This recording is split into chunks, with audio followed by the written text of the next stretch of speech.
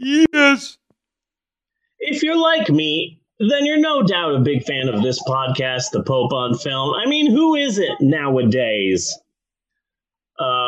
One interesting thing about doing this podcast on Zoom is that now you can see just how many openings I have memorized. Yes. So that's fun. But only real fans of the podcast, true hardcore fans of this podcast, would know two things about the both of us. Two absolute and totally 100% really real facts about the both of us, America's hottest podcasting couple, Bunny and Steve. First and foremost, the first fact, which is about you, Bunny, is that when you are not recording this podcast, and I don't think a lot of people know this about you because you're so humble, is that you actually write songs for legendary singer Celine Dion. Bunny, why don't you get a taste of some of the Celine Dion songs you've written? Well, one, unfortunately, that Celine Dion wound up turning down on me, and is recently in the news, and I am getting no credit for it whatsoever, is Wet Ass Pussy. Yes. So Celine did not want to sing for some reason, probably because she's Canadian. She did not want to sing Wet Ass Pussy. So that's one that got turned down. She did like, but has never performed, Where the Buffalo Stampede the Children. She did like that one very much, and god damn could she sing it too. Bring a fucking tear to your eye, but she's never actually sung it in any performance or anything like that. I don't know why, but fuck it, I got paid. And then there is Licking Satan's Asshole. Celine was really choked. It was a birthday gift from me to her, actually, is what it was, more or less. So she just said she'll just treasure it forever. And this one, she says she just won't perform it because it's just such a person. Licking Satan's Asshole is just such a personal song for her. Yeah. That she doesn't want to. Yeah. So, and of course there are a lot more. I can go on and on, but yeah. I've heard a number of them. My favorite song that you ever wrote for Celine Dion is the catchy, upbeat number, "It's Okay to Leave Your Dog in a Hot Parked Car." That was my favorite one. I don't know why she passed on that one, but that one was my favorite. Fun fact. Celine Dion was discovered by her manager when she was 12 years old. Yes. Her manager was like, "Oh, you are an amazing singer, and you're 12 years old, and I'm in my late 30s. I'm going to wait until you're 18 to marry you." Okay. And so her husband, a longtime husband, who died a number of years ago, met his future wife when she was 12 years old. And that's creepy AF. Yes, it is. And so I always tried not to hate on Celine Dion because in my mind, she was a victim. But I don't think anybody's ready for that conversation. So there's that. And the second fact that you would know about me is that I'm a lover of history. I love it, but I'm also a storyteller. So what I like to do here is I like to take a story from history and reword it via my own unique razzmatazz. And so that's what this is. Steve's Historic Approximations! Dun, dun, dun. Or SHAP, as I like to call it, repeatedly, annoyingly, whether anyone wants me to or not. Personally, I like the name SHAP. It's short, it's quirky, and it's fun, and it doesn't get the attention it deserves. It's the John Lovitz of podcast segments. And so this week on the old Shappity Shap, we will be discussing the surprising similarity between the coronavirus outbreak of 2020 and the sinking of the Titanic in 1912. At first glance, there is seemingly very little, if anything, in common between the sinking of the Titanic and our present situation, except perhaps the fact that President Trump is sinking democracy into the ocean just like the Titanic sunk. But there's a story about the sinking of the Titanic. It is a fairly well-known Titanic story. I believe they did a drunk history about it. I'm not sure. And this story about the Titanic just absolutely radiates 2020. The pandemic, the lockdown, quarantine, all of it. And I love this freaking story. Okay. So much. And this story, as popular as it is in certain circles, I'm honestly shocked that more people don't know about it. Anyway, here's the chap. It's the story of Charles Joughin. Okay. The last name is spelled Joughin,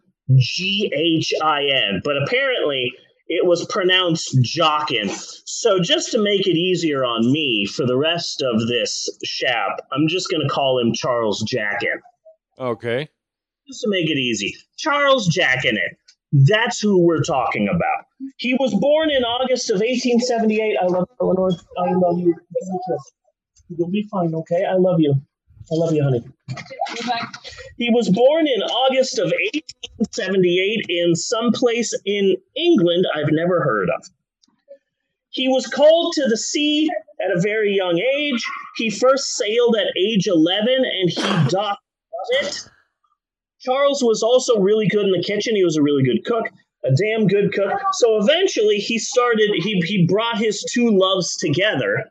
And he started cooking for ships and cooking for cruises and making bank. He made sick bank from being head chef on an ocean liner. And he eventually settled down and married a woman, Louise, in 1879. And they had two kids. But the third kid died and the wife died along with him. Very sad. All the sad. So, Titanic. Okay. So Charles Joughin was hired as the head baker on the Titanic. He was the head baker. There he is right there for those of you watching this video. He was the head baker on the Titanic. He had a whole crew of people working underneath him. This is a big deal, right? Yes. Yes, deal.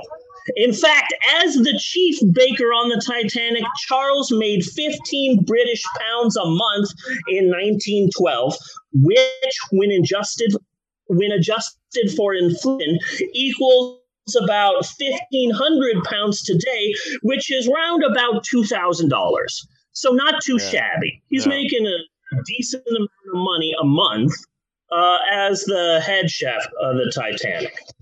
Okay. There's an orange cat outside? Yeah, we're like, oh my goodness, how many cats? It's walking across the street right now. I thought that Eris and it were fighting. Yeah, it's her. Oh, weird. I thought Eris and it were fighting. Yeah. We are an animal sanctuary.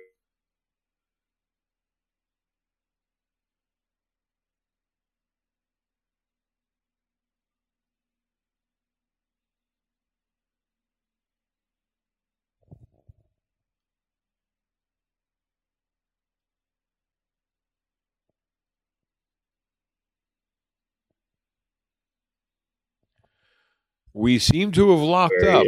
Oh, there we go. You sound okay. You were just coming back. Kind of weird. Okay, so this baker,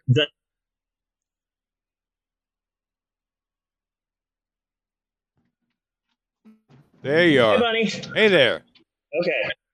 All right. Dude, What? Eris almost got hit by a car. Eris almost got hit by a car? Eris almost got hit by a car. Why are you so hittable? Okay. So we good? We just saw Garfield.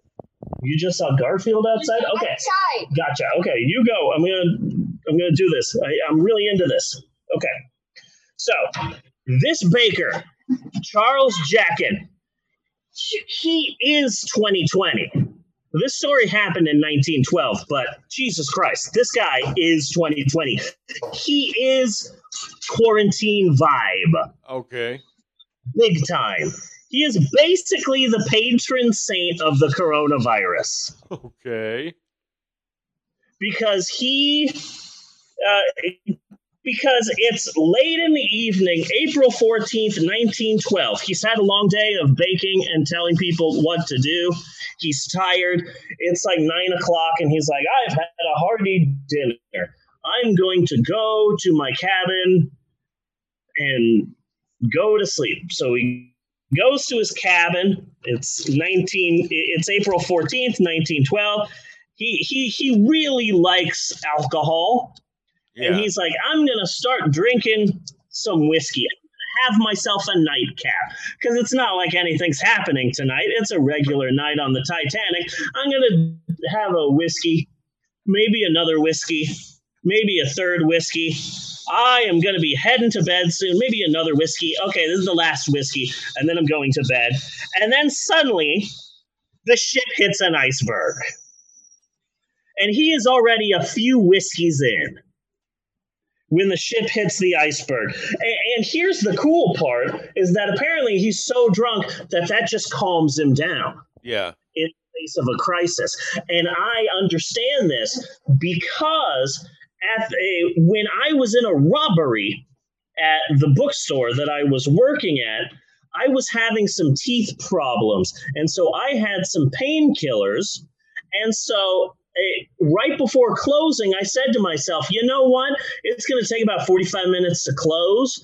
And then after that, it's going to take about an hour to drive home. And so if I take a painkiller now, right before we close, it should kick in right about the time when I get home and I can take a nice nap. So I took a painkiller. And then an hour later, when there's a guy suddenly appearing in the back room with a gun threatening to kill all of us, Yeah. I was calm as fuck because the painkiller had kicked in at that point. The three other women that were working with me that night were like freaking out, and I was just like, guys, it's okay. We're going to get through this. And I was the calm voice of reason. And that was 50% because I was brave, and 50% the narcotics I was on. Wow. So I fully understand Charles Joughin, and he's just totally mellow, you know? Yeah. He's just in his room, and he's like, the ship has hit an iceberg, and he's like, well, shit. More whiskey. So he has another whiskey, and then he's like, okay, I'm gonna help out. So shortly after hitting the iceberg, they ordered the ship's evacuation. And so Charles gets his crew together of cooks that work under him, 13 different cooks. And Charles Joughin goes, okay, we have a job, and God damn it, we are going to do it. I want each and every lifeboat to have bread, because they are going to be out there in the ocean, in the elements. Who knows how long it's going to be until someone's going to save them? We need to make sure that every lifeboat has bread in it. Snap to it. Come on, let's go. Okay. And so his team, bread in hand, rushes to the lifeboats, and because of Charles, every lifeboat had a shit ton of bread. Okay. Very forward thinking, like good for him. So then Charles follows his team to the lifeboats. So he's up there and he's helping all of the other senior crew members in assisting women and children to get into the lifeboats. Okay. Now there's about 3 kick-ass moments in this story.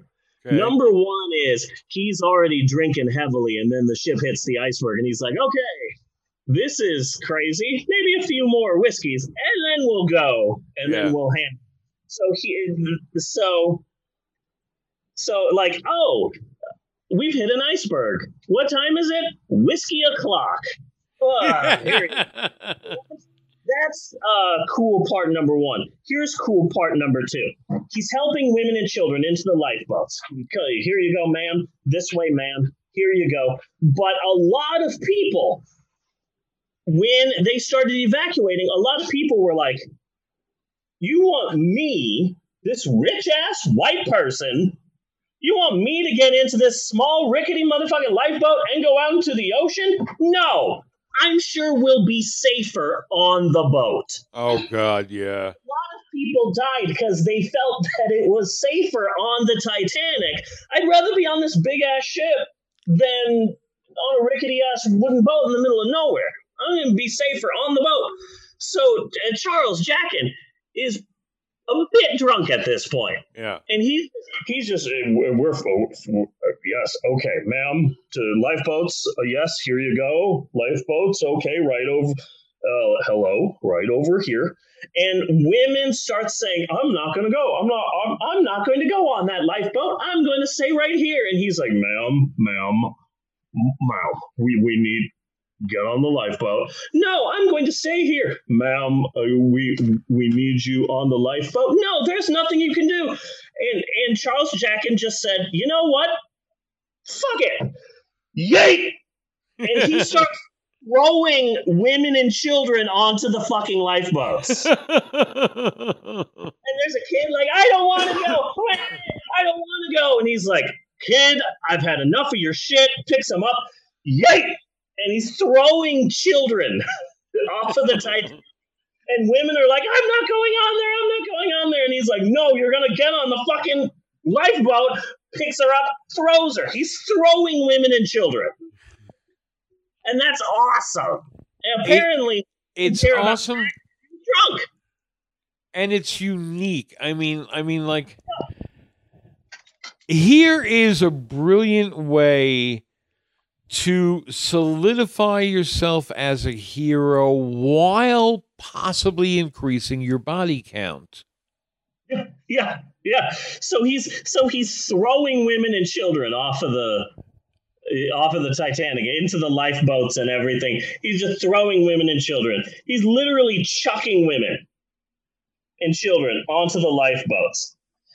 And so near the end, they say to him, okay, Charles Joughin, you're going to be the captain of Lifeboat 10, so get on there.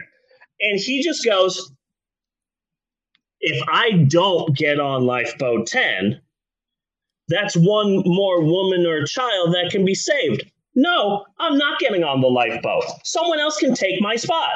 Yeah. So he gave up his lifeboat spot so that someone else can be saved on a lifeboat. Yeah. And that's awesome. So eventually he goes, well, we're out of lifeboats. Well, gentlemen, it's been a pleasure. Now, if you'll excuse me, I'm going to see just how much alcohol I can drink before I fucking drown to death. Bye. And that's exactly what he did. He went back to his room and said, fuck it, and started getting shit-faced fucking drunk. Drinking whiskey. How 2020 is that, Bunny? Yes. How... Yes. This British baker in 1912, that's peak 2020. Yes, it is. That was just huge quarantine energy. This man is the patron saint of the coronavirus. Like, okay, so we're all going to die? Great. I'm going to see how drunk I can get.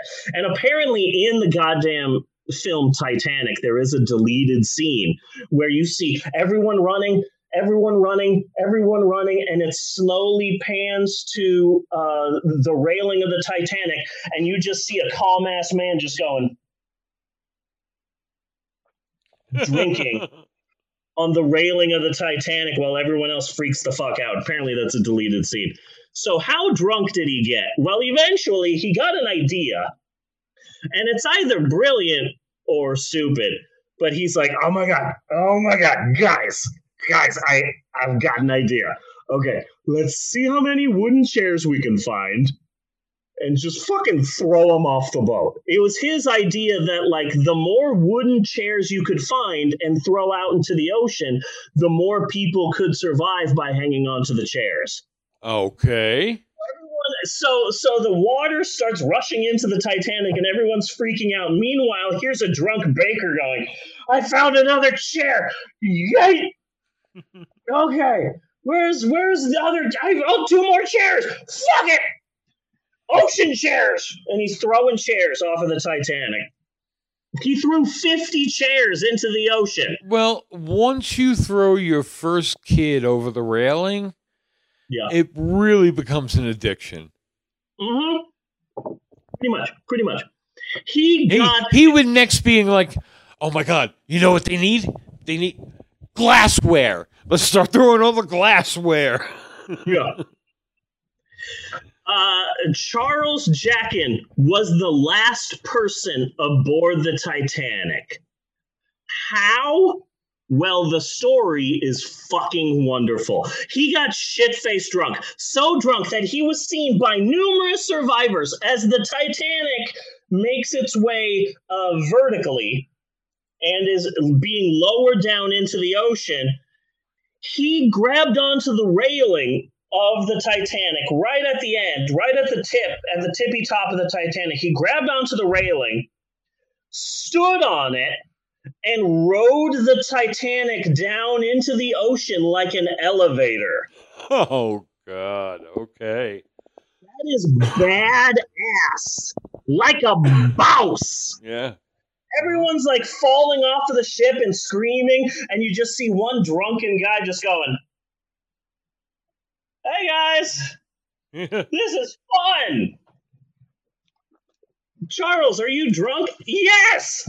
How drunk are you? Yes. Now here's the amazing part. I'm going to drop a little bit of science on you right now, Bunny. The water was cold, obviously. Charles Joughin went into the ocean around 2 a.m. The water at that time was -2 degrees centigrade, so about 28 degrees Fahrenheit. That's really fucking cold. That is really fucking so cold that most people died within 15 to 30 minutes. The survivors in the lifeboats likened the noise to a stadium full of rowdy sports fans screaming and yelling, and then, as the time passed, that stadium getting quieter and quieter, and then silence.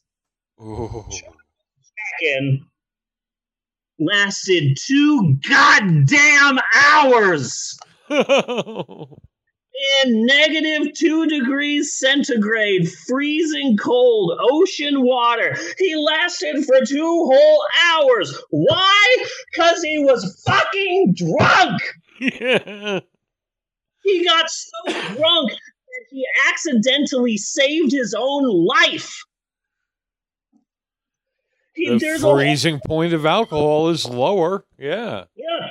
There's a whole ocean of dead bodies just dying there. And apparently the way that he rode the Titanic like an elevator, not once did he get his hair wet. Boss! Boss! Man.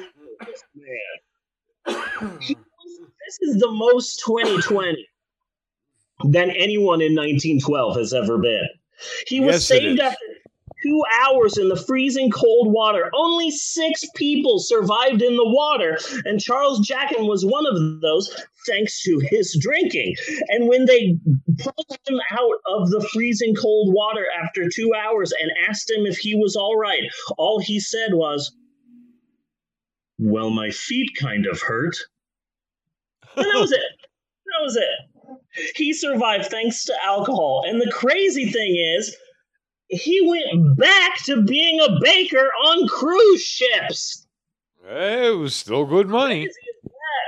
I imagine that his mind, his way of thinking was, well, I've already had the worst happen to me. Yeah. You know? Yeah, that's not going to happen again. Well, yeah, what are the odds that like a second Titanic is going to happen? I should be fine. And if it does happen again, I know what to do. Just get fucking drunk. Yeah. This is a wonderful story, and I know I usually say this at the end of every chat, but goddamn, more people need to know about Charles Joughin. Yes. Yes, they do, damn it. His own life, thanks to alcohol. There is a scene in Titanic where you see like Jack and Rose and they're on the railing as it's going down. If you look really closely, you do see like a man in a baker outfit climb on there as well. And he's right next to Jack and Rose. So he is in the movie Titanic for a couple of seconds. Yeah. Oh, so there's that. But that's an amazing story. I love this man. This man is my new hero. This story is great.